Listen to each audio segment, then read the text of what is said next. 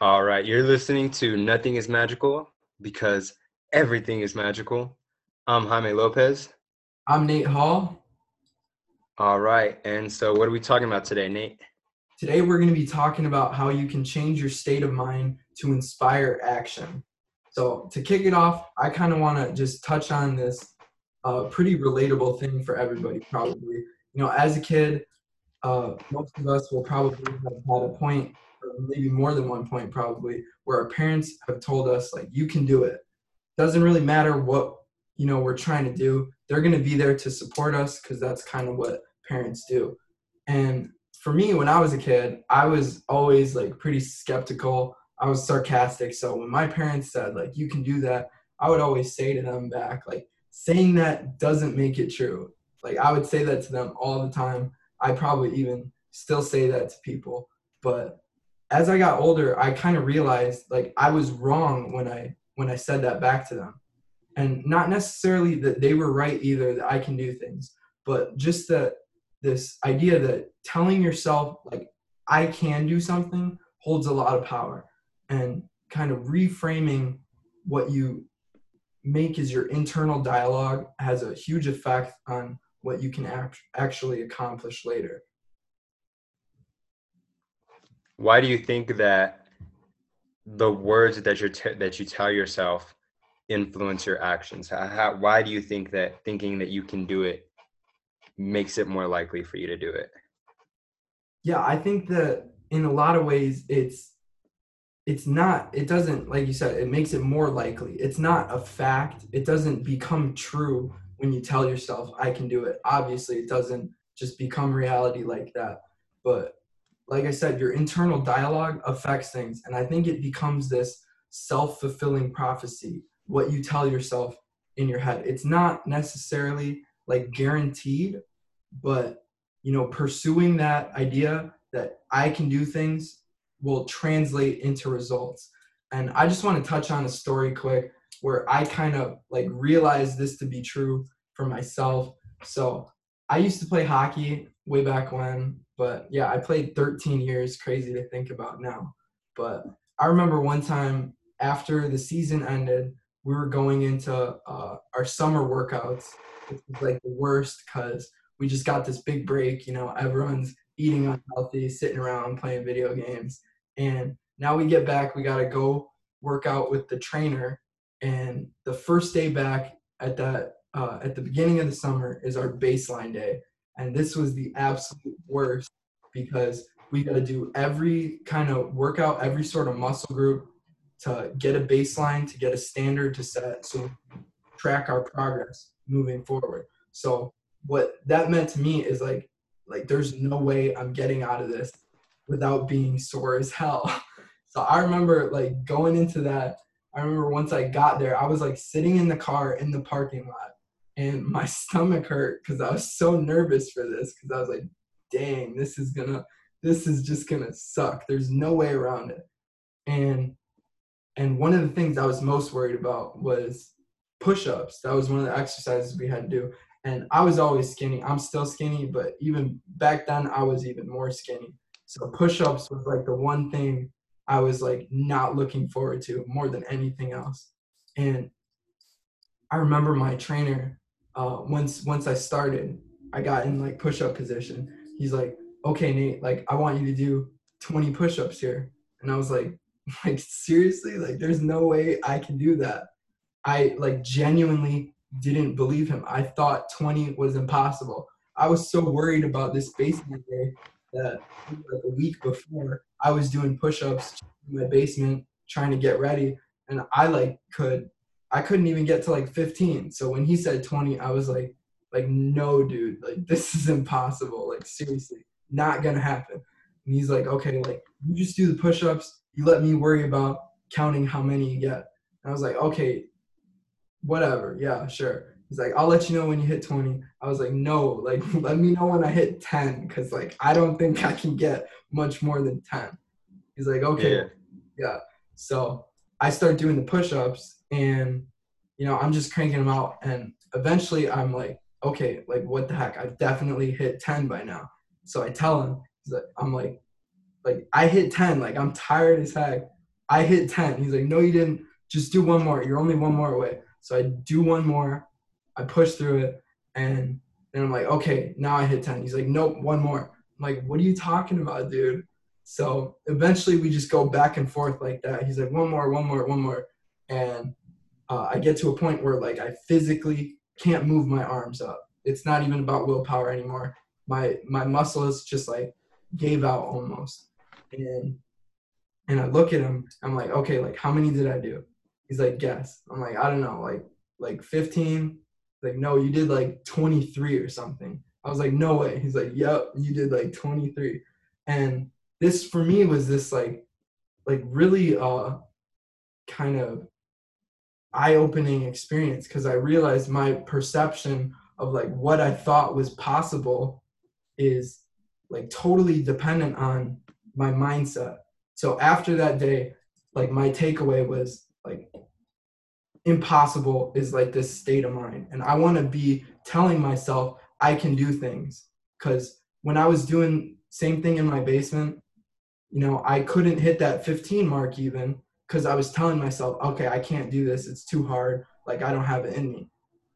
And I believed it when I said it to myself. That's the crazy thing, is I genuinely didn't believe I could hit 20, and then I did. So for me, like I literally did what I thought was impossible.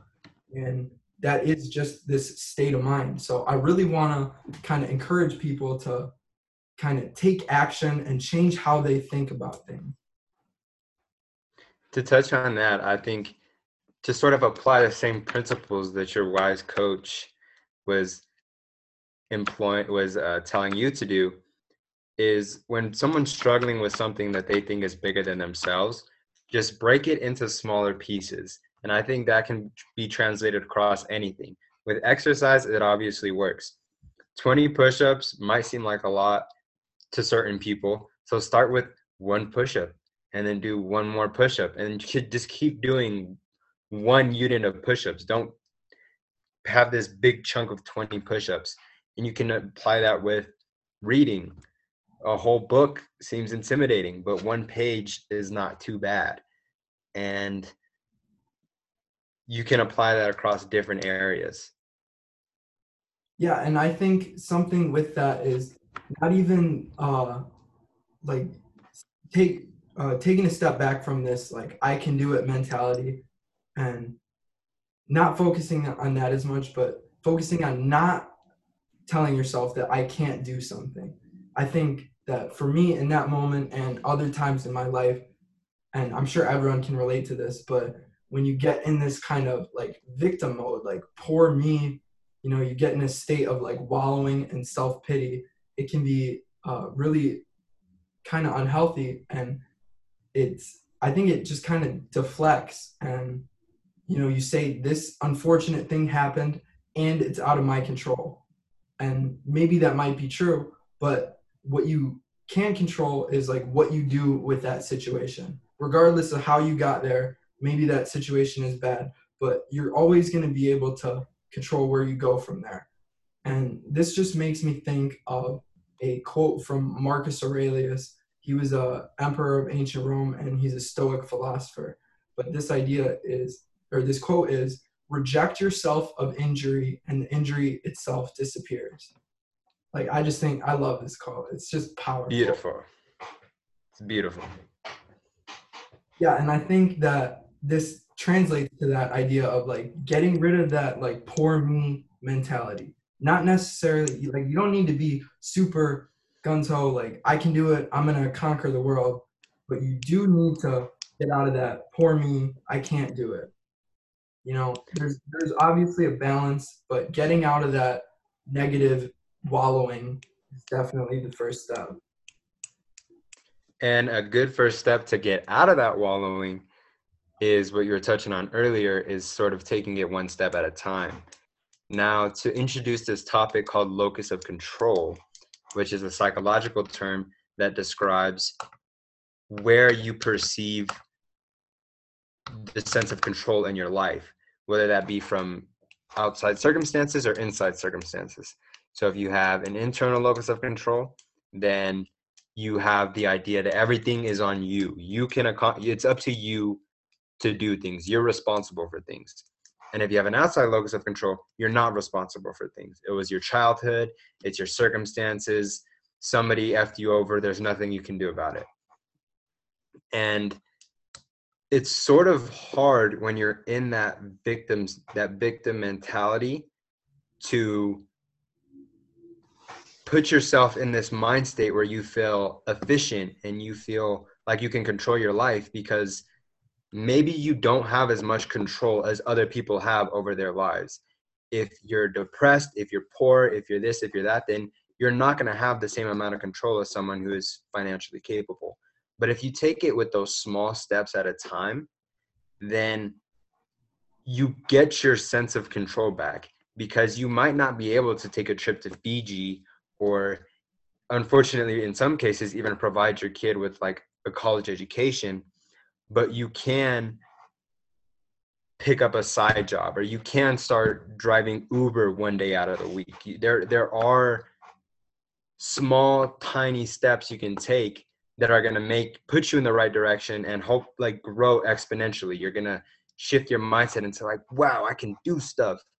And that's going to put you in the direction to do more things. Yeah, and with that, just the whole idea of locus of control is, it's just this psychological term, really just meaning the location of control, and where you kind of put the fault of your misfortunes of your situation. And like Jaime said, that can be internal or external, and it totally relates to that idea of like self-pity. If you're at a point where you think stuff is like not in your control, it's your external locus of control. You're telling yourself stuff like, oh, like I did everything I could and it still didn't work out. And maybe that's the case in some situations, but like Jaime said, there's always going to be that little step and those little things that you can do where you can regain that control. There's never going to be a situation where there's like absolutely nothing you can do to change your situation. And I think really focusing on that is what that quote that Marcus Aurelius said, reject yourself, reject yourself of injury and the injury itself disappears. I think that's at the heart of what he's saying. Not necessarily that injury doesn't like disappear physically, but when you put yourself in that state of mind, you set yourself up for success, and you set yourself up to get out of this like poor me, self-pity mode. And you get yourself moving, and with those little steps, you build momentum, and that becomes, this I can do it mentality, and it becomes these accomplishments, not just, things that you say you want to do, or things that you like think you can do. It becomes things that you have done. And to touch back on what Nate was talking about earlier, it also might surprise you how much you can do. Because when you were doing the push-ups, you thought there's no way I can do 20 push-ups, or you thought there's no way I can do 15 push-ups. And just taking those small baby steps puts you in a place where now those effects might have compounded. You excelled in school, you got through school, you went to college, and then you got accepted into this business apprenticeship program, and now you're just taking off from there. You're already placed in a job, which is supposed to happen at the end of the program, which could have just been sparked from this incident. I'm sure there's other factors, but this might have been the domino that pushed you in this upward trajectory towards being successful and accomplishing things and putting you in this state of action, the state of doing things. Do you think that played a part in your mentality? Yeah, with that. So I think like I've got this job now, and it's good, and like I tell my friends, and a lot of them say like, oh, like congratulations, like wow, you're so lucky, like how'd you do that, like wow, that's amazing. And I think in a lot of ways, like I'm thankful for that praise, but like a lot of the time I think people don't see all the hard work behind everything. If you hit that 20 push-up mark and you say like, okay, you did 20 push-ups, oh, that's great, but people don't necessarily know the one push-up battles that you did, the one push-up grind that you repeated to get to that 20. So I think that's this is the same thing with kind of what's in your control. When you say stuff like it's lucky or something, that's placing it out of your control, and that's not the type of mentality that you want to have. And I believe that that's kind of why I've found a little bit more success. And it's really something that I take to heart. And still now, even like every once in a while, I'll set a goal for myself to just like get down and do like 100 push-ups. And it's like, what the hell? Like, how do you do 100? And I can probably do like maybe like 25 now before I'm like exhausted, and then I'll do them in sets of like 5, and then eventually I'll just be grinding out push-ups in sets of 1. Like, okay, do 1, and then I gotta take a break, and then I'm gonna do 1, and then I gotta take another break because my arms hurt that much. But by the end, it's like this whole journey for me, and by the end, I'm like, I just like realize like damn, I did 100 push-ups, and it's just this crazy like eye-opening experience, whether it's with push-ups or like whatever goal you want to set for yourself. But when you like wake up and realize what you think is impossible is actually like totally within your grasp, and like the wall to break through to get to that is like way thinner than you anticipate, it's a crazy feeling. And I just do that to remind myself every once in a while to kind of take action and to inspire action like within myself, to remind myself what I can do, so that I start telling myself more I can do it. As you were talking, this quote popped in my head. I don't know who said it. I'm sure he's a really smart, cool guy. But the quote is, you have to imagine Sisyphus as being happy. And Sisyphus is this Greek god. I don't know if he's a god. He's this Greek guy. I don't know that much about him. What I know about him is that he pushes a rock up a hill, and then the hill rolls back down. The rock rolls down the hill, and he has to continuously push this rock up the hill just for it to roll down. Now, with this internal locus of control, I think that just focusing on the processes, just focusing on doing the push-ups is the goal. And that's what's going to make you happy. Just like you have to imagine Sisyphus being happy because his rock is going nowhere. It's just rolling back down. There is no finished point where you're going to get to a goal and be like, now I can just relax and there's nothing more I need to do. Because you might get the job, but then you're going to want a relationship, and then you get the relationship, and then you want your body in shape, and then you get your body in shape, and you want a spiritual life, and then you realize, I don't know, you have a bad sense of fashion and you need to improve that.